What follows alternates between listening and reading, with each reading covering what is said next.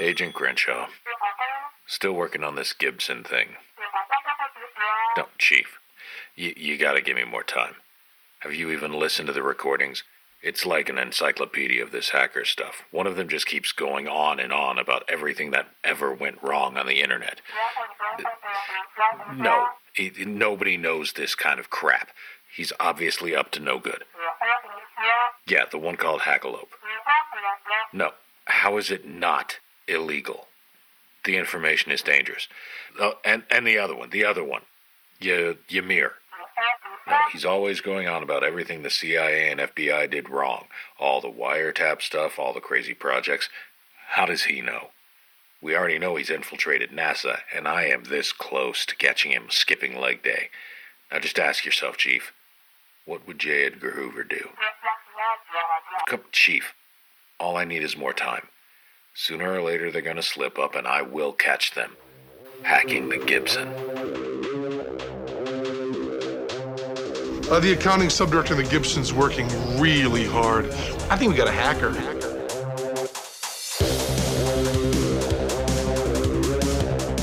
Hey, Ymir. Yeah. Remember like a month ago when we were at DEF CON? Yeah, I remember a month ago too when we were like, we'll do this podcast right away afterwards. Yeah. And then we had no time, and then life happened, and but now we're talking about what we saw at DEF CON. Yes. Yep. This is was this the second or third year that the two of us went together? This is technically the third year, but the first year I went was like still COVID kind of lockdown-ish. Right. So they did the half and half one, and I think it was in Paris at that time. Yeah. Yeah. So it wasn't really like a fully fledged DEF CON. Yeah, it was a lot easier to get around. That is very true. Yeah. So you said you had a couple of talks that you specifically wanted to call out, and I have my normal notes of like everything I ever went to. Right. So why don't you start with your first one? Okay. Yeah, the first one, which is like the major one that I enjoyed, was Brandon Bailey presented for the Aerospace Corporation. They've developed a framework called Sparta, and it's akin to the MITRE attack framework that kind of lays out the ability to map threat attack chains, this time for spacecraft instead of just regular operating system like MITRE has and stuff like that. And it was really interesting. He kind of talked about showcasing an attack on a spacecraft to cause one of the mechanisms to spin, the reaction wheel to spin. Yeah. And kind of just like start moving the spacecraft around in space, which you don't want to have happen. And I think a lot of the stuff aerospace does is classified, so it's kind of like, well, like, we've done research and we found these things. We can't really talk about it because but the thing is, the framework is a thing that you could bring out. I actually think this is a really good thing because I talked about previously when you did some of the satellite stuff. Our mutual friend who works on the defense side of satellites, we talked about some stuff, and one thing that struck me when I talked to them about like certain denial of service or ransoming access to a satellite thing hit them completely out of left field as possible attack ideas. And the fact that those things are now in the framework as kind of a standard presentation, I think is a big step forward. Yeah. And my major takeaway while I was watching it was this seems really cool, but it is theoretical, and it's kind of just a kind of a mapping exercise thing right now in terms of like, hey, we can map this out, potential attacks, or we can go in after the fact and map out like how they attacked it. And I was like, well, I would really like to get logs to pass to other tools. There's a handful of tools that will generate alerts based off the MITRE attack framework and kind of say like, hey, we saw this log on your system. This kind of maps to a MITRE attack that we think could be going on your system. You may want to check it out right now. Yeah. So, well, the MITRE stuff mostly came from seeing stuff in the wild, and I don't think that we're going to have that luxury for spacecraft stuff for a while, and I think we need the security measures before that. Yeah. And we've talked a little bit previously, and one of the things that I absolutely thought about when they were talking about those things is, we know that auditing, those audit kind of logs that we need of like what commands were executed and what they did hasn't been great in all platforms. And the thing that immediately struck me is there could be a very reasonable preventative control that doesn't map to like exactly what we think of in network security of essentially action limitations. You can't tell it to change direction this more than X amount. Yeah. Maybe without some kind of override, but maybe even not at all. Like the system just prevents a change in direction that is more rapid than X. Mm-hmm. Yeah. Look, that's a huge thing. We've talked about this too off the pod of like software right now when it comes to command and control and like talking to the spacecraft and doing telemetry and everything doesn't really log anything. Yeah. When the spacecraft talks back to you, it will generate a bunch of logs, the data that you're getting back from the spacecraft for telemetry and everything, but there's no real like security logs, so to speak, and especially not on the spacecraft itself logging like, hey, I just received X and X command and like, did this and did that. And so that you could look at that and be like, oh, that's kind of strange that I got that command because that wasn't during a pass, like for any of our ground stations. Yeah, and we've talked extensively on it, and this isn't going to be another episode on aerospace satellite security entirely. But I think there's potentially a lot of ideas there, and I think to sell them, like going back to the framework, I think to sell them to say, if you want to prevent these things, if you want even the ability to trace back the execution chain of what the attacker did, you need to have this level of auditing, and it's right in line with all of the things that we know about cybersecurity in the data center world, in the data systems world. This is another important part of the argument to get people to change aerospace systems, which, as we've discussed previously, is it's non-trivial to get a new system in place, a new standard component, a new standard way of doing things. It takes years of vetting, even when you get people to accept the idea that something needs to change. Yeah, exactly. And the one point I came out of that, because you're much more focused on the aerospace attack world than I am, was that right now there's, I think they said about 6,000 or 7,000 total satellites up there right now, and 3,500 of them are U.S., and nobody else is more than like 1,000, 1,200. Right. But we're at this tipping point where we're almost into five figures. An environment that is a lot of people rolling their own and picking and choosing from various previous projects is going to start to calcify into a more constrained ecosystem relatively soon. And getting some of the logging changes we're talking about, the auditability into the ecosystem before that calcification happens, I think is a major consideration. I think if the industry waits too long, it's going to be a lot harder to get in place. Yeah, I definitely agree with that. Yeah. I think like there's a golden opportunity here. So one of the things that I thought was pretty interesting, there was a talk, I think the talk before that one, they called it Unparalleled RDP Monitoring to Reveal Attackers' Tradecraft. This is the one with the I don't know if you were in this one. This is the one with the various D&D archetypes. Oh, I think I sat down for this very briefly, but I think I took a call. Right, that's right. That's right. I'm not going to go through all of their attacker profiles, but the thing that I thought was really interesting, they created an RDP honeypot that would actually respond as an RDP session, and they got full view of it, including the ability to fully view and record them real time. Yeah. Which was a little bit of a step forward. Yep. Yeah. That was really cool. But the thing was that they were able to get a very detailed understanding of the techniques, the tools and techniques that were being used by the various kinds of attackers that were doing this stuff. Right. Yeah. And the thing that I thought was really interesting, the point that they made was that almost all of the RDP interactions are humans doing things. That it's not automated attacking through the RDP mechanism. So they were actually observing humans and not full automation. Right. Yeah, that is really cool. Both the idea of the RDP honeypot and the fact that this is interesting from we get to observe the people point of view was I think a pretty interesting point coming out of that one. Yeah, and I like the whole like D&D sort of nomenclature. Yeah. If you get a chance to watch that one, they have a very cool theme going on. And, it was really cool with like little art drawings and everything. Yeah, a lot of original art with it too. The other one that I did was also in the Aerospace Village, and I couldn't find the names of the presenters. There were two people from the White House. I spoke to them after the conference too, so I should remember their names, but I'm horrible at that. Yeah. And they were just kind of talking about the whole push from the White House and the Biden administration as a whole and everything, and Trump kind of pushed this as well in his administration, of trying to secure the aerospace realm and spacecraft specifically. We talked about this before, that like there are a lot of cybersecurity methods and defense methods and stuff like that are just kind of baseline and commonplace nowadays everywhere other than aerospace.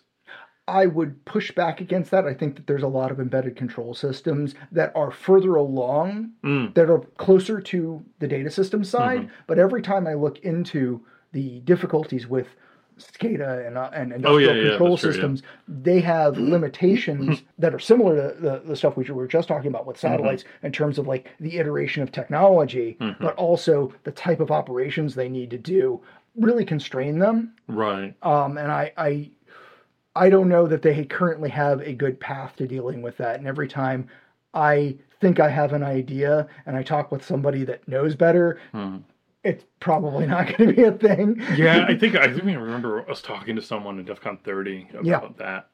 And that is a true point, because I think like the healthcare system, I think they're better. I think they're better, but I think like the issue is when you get into these specialized fields or these specialized things that these systems do, that's when you start you're like, well, we got up to a certain point and now we can't go any further because nothing is built for us, or nothing we can't apply this to anything. Yeah, I think the argument of get security involved first tends to have a lot more value in those systems than IT systems nowadays. I think there's a lot of reasonable security built into a lot of framework type development that it's not as hard to integrate security later on. Whereas with these systems, it's never been integrated into the operations. So starting from the beginning gives you a lot more dividends than it does in IT right this second. Yeah, and I talked to them too, because there was like one thing that definitely is different when it comes to like NASA or science spacecraft when compared to like DoD and Air Force stuff or Space Force stuff, is that we deal with a lot of foreign nationals. And sometimes they're foreign nationals from countries that the United States isn't too cozy with. Yeah. But we still deal with them when it comes to science stuff. So it's like, if you're trying to implement security controls in a way that covers everything, like a one-size-fits-all approach just doesn't work. Well, I push back against that because I think the real problem there is everything I've discussed with defense-related folks. They're much more content to deal with kind of the single user mechanism, the single authentication credential mechanism that they've been using that is highly secure. Whereas when you start talking about commercial systems and the kind of stuff that you guys do at NASA, the idea of multiple authentication, role-based authentication, multiple privilege levels becomes much more important. And I think that if you have that robustness, you can satisfy both cases. But the folks that have the money that are currently investing aren't thinking about AAA anything close to the way that we do it in the information systems world. Yeah. That is, like, we've talked about this too. It's just like using a single account to do everything. Like, very secure. But then when you have like 10 people that all use that account, who did what? Right. Well, I'd argue it's not that secure, because now instead of you have ground station, you don't have every individual person, so your auditability problem gets really, really bad really fast. Yeah. Like some of the pushback that I've heard on that as well. Like, well, we did the background checks and everything on all these people, so we trust them. Yeah, but that's a compensating control. That's not a full auditable control. That is, I have reduced my risk. Not I have eliminated it. Yep. Actually, one of the next ones that I went to was in the Cloud Village, which is another subject that is near and dear to my venting spleen. Is cloud logging. This was called Misadventures in Azure Logging, and I had noticed some of these things previously, but it brought some traumatic memories back, but it also kind of put it all in one place and showed some other stuff that I hadn't noticed yet that I thought was a really big deal. One of the most important points about Azure logging is they're never less than an hour out of date. Oh, okay. the lag between operation happening and the logging getting to your external system or being observable within their Sentinel system is always at least an hour, has observed to be 4 hours plus, and occasionally just misses periods of time. Oh, nice. That's great. Yeah. In fact, I was reminded of this pretty recently because we were doing some audit verification stuff of whether or not we had visibility to something. And I was like, oh no, we don't have visibility to this. And I went and checked back later that afternoon and the log was there by then. You're like, now we have visibility. And I was just like, oh right, there's this massive lag in Azure logging. Oh, that's weird. I never knew about that. Yeah. It's a significant problem, and I gotta say, I try not to be biased one cloud over the other. I've worked in Azure and AWS, but that is not a problem we have with AWS. I will say the Azure logs are a little bit clearer in some ways, but yeah. Which that's kind of bizarre because Azure is Microsoft and their logs are notoriously not clear when it comes to Windows. Yeah, well, I'm going to say a significant part of that problem is that they've been using the same Windows logging forever. That is true. There are a lot of Windows issues are just like, well, we did it before, let's just build upon it. Yeah. I will say that I've dealt with some Office 365 logging stuff, and I've had to, and this is actually something that he brought up about getting an engineer involved is very difficult. Sometimes it takes a really long time. We have Premier support at that contract or that particular customer. Right. And I put in a question about a logging situation that we were seeing pretty frequently, and we didn't know what it meant. And there was no documentation on a Microsoft site, and there were just a few references in various bulletin boards. Like, I couldn't find any understanding about what this was, and it took a month to get a response from Microsoft about something undocumented. Right. And it turns out that what it was a setting with Intune that wasn't even valid anymore. It's just that it didn't clean up the previous configuration. Oh, really? Yeah, that apparently this particular situation was we were seeing log off things because I've talked about previously trying to model log on successes and failures to find abnormal activity. Well, what was happening was I was just seeing some of our users having a bunch of login failures that were outside of my model pretty consistently.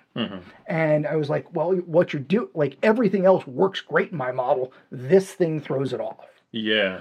And ignoring it because of some technical details was kind of difficult. So I wanted to understand how easy it was to stop the behavior from happening, what was actually happening. And what had happened was the Intune policy that could be applied to mobile devices was also applied to desktops. And in doing so, the desktop was saying, the Intune policy was trying to say, I'm trying to apply the policy and it's not working. The browser you're using isn't compliant because it wasn't Intune compliant, even though it was completely valid on the system. Okay. And the thing was, that was because the Intune policy you could set to apply to everything. And they had actually fixed it so that you could only apply it to mobile devices, but it didn't remove the previous configuration. So all our folks had to do was unclick it, and it wouldn't give them the option back. Interesting. For some reason, that just piqued. I read a Reddit article on the sysadmin subreddit, I think yesterday or the day before. So a new policy with Microsoft is for, I think it's version 4, version 5 printers. This guy was basically like, we used to push out a custom driver to all of our printers, so they were all on the same driver version. Now half our printers are on a different version, and I can't remove this driver. And it's like, I've yanked it out, and as soon as I reboot, they get this new driver pushed back. And Microsoft kind of confirmed. They were like, yeah, for all these current iterations, we push out the driver instead. But it's very, very interesting. The last thing on that was that they also have a bit of a problem with consistency in fields of IP addresses, v6, v4 formatting, user IDs, stuff like that. Oh, okay, yeah. Anyway, that was the Azure Active Directory. Like I said, my trauma. And one that I know we both went to was the OSDP. Yes.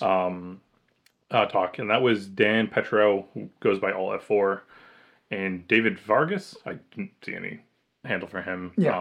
Entitled "Badge of Shame breaking into secure facilities with OSDP. And that was fun. I especially liked that their tool was called Melon.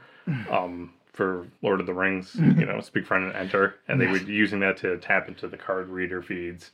Especially funny, like there were a lot of like WTF moments in that talk. Yeah. Yes, there were. Yeah, one that like OSDP does say it uses encryption, but that's not turned on by default in a lot of cases. And in some cases, it's like, no, we actually don't use it. Like, there were like encryption, you can enable it, but it doesn't actually work. And then they had situations where the key that was actually passed was like no bits. It was like was like 2 or 4 bits or something like that. I think you had left just before this, but they showed that the because there's an initial key exchange between the central server and all the readers, and they were like, this is encrypted, air quotes, and it was like, a lot of people are probably questioning, how does the key get to the remote end? Yeah, and that's because they just use a default encryption key that's just known to anyone. So you could intercept that exchange. I'm just checking my notes. The bits thing was that the nonce value that there's only 3 bits because it's a 2-bit number and they don't use 0. Oh, that's right. Yeah. Yes, I remember that. So they're very vulnerable to replay because of that. Yeah. Or packet spray attacks. Yes. Yeah. That was very interesting.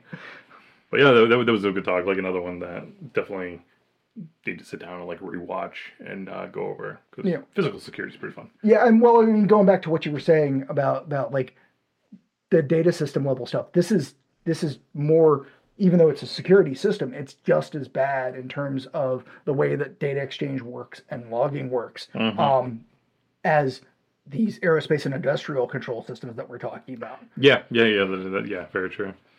So there were a couple of talks about certificates. There were 2 themes that came out in at least a lot of the talks that I went to. One was artificial intelligence. The other was certificate stuff.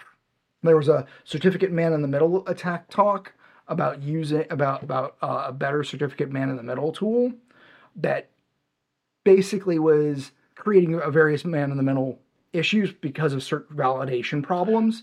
Was that the one where he like showed like Fortnite and stuff? Yes. Okay, I remember that. Yeah, there's a lot of... so we created a better tool to more robustly attack this set of... Like, the crypto isn't the problem. Even key management isn't the problem. It's key validation that's the problem. Yeah, because some things would just validate you based off of, like, host name or... Right. Yeah. And then there was some finding bad certs at scale, which was looking for, like, bad entropy numbers for RSA keys and... various pre-used certificate stuff, that kind of thing.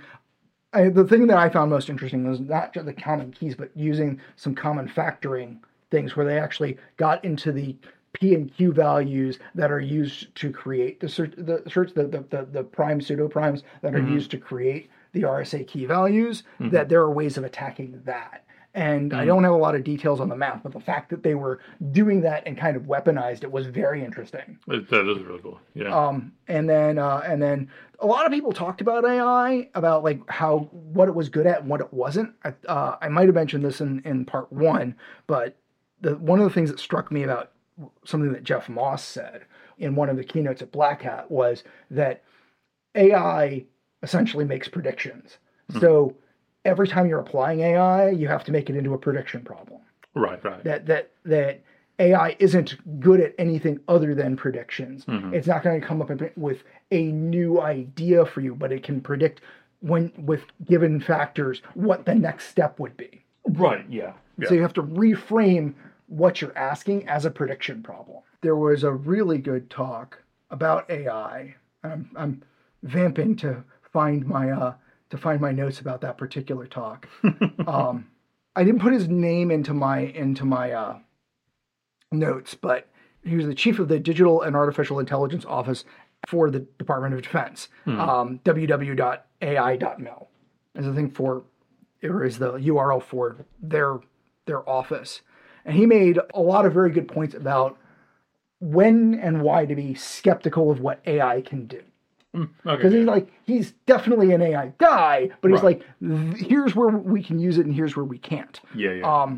one of the things he said was AI is statistics at scale. And there's something to that, because in a lot of machine learning stuff, it's about like finding what the important factors are. Right. But probably my most important takeaway from this is large language models have changed the game in terms of usefulness to us and the kinds of interactions we have with AI. His really important point is fluency. Use of language fools us into thinking that what is being said is useful and valid. Large language models, because natural language processing is a highly studied field at this point, basically use English pretty correctly, and based in a lot of what it's trained on, it is not using slang very well. It's using kind of more correct English pretty well. Okay. So you have this fluency problem where everybody has this framework of, if you can speak intelligently, what you're saying must be intelligent. Yes, yeah. But large language models make it so that they're pretty much always speaking relatively intelligently, even though they have no consciousness of the content. It's like if you sound British, you're either very intelligent or supervillain. So fluency with the language fools humans very easily because our priors suck. We have to make a more conscious effort to look at the content. Right. Especially when we don't know the difference when what we're getting or how much of what we're getting is AI generated and how much isn't. Yeah, no, that makes sense. He very much thinks that we need to fall off of the Dunning-Kruger Mount Stupid because every technology goes through this hype. And I think we've talked about this before, this hype cycle, yes, where expectations go through the roof, especially by folks who don't really understand the complexities and limitations. Yeah, like the news media will just bolster it all up. Yeah, well, there's also people who are just built to do this way because their misunderstandings are how they get investment. That is true, yeah. So there were a lot of really good points. It's probably worth going back to listen to all of the things, because he ran it in a very collegiate, Socratic way. But those were like some of my really big takeaways about the limitations and the things to be worried about like how we interact with AI, because the fact is we're not going to get away from being consumers of AI output, wittingly or unwittingly, even if it's not part of what we utilize in the business that we do. Yeah, true. Find out about new episodes at r/hackingthegibson on Reddit, and support the podcast by contributing at the Wikimedia Foundation or Electronic Frontier Foundation.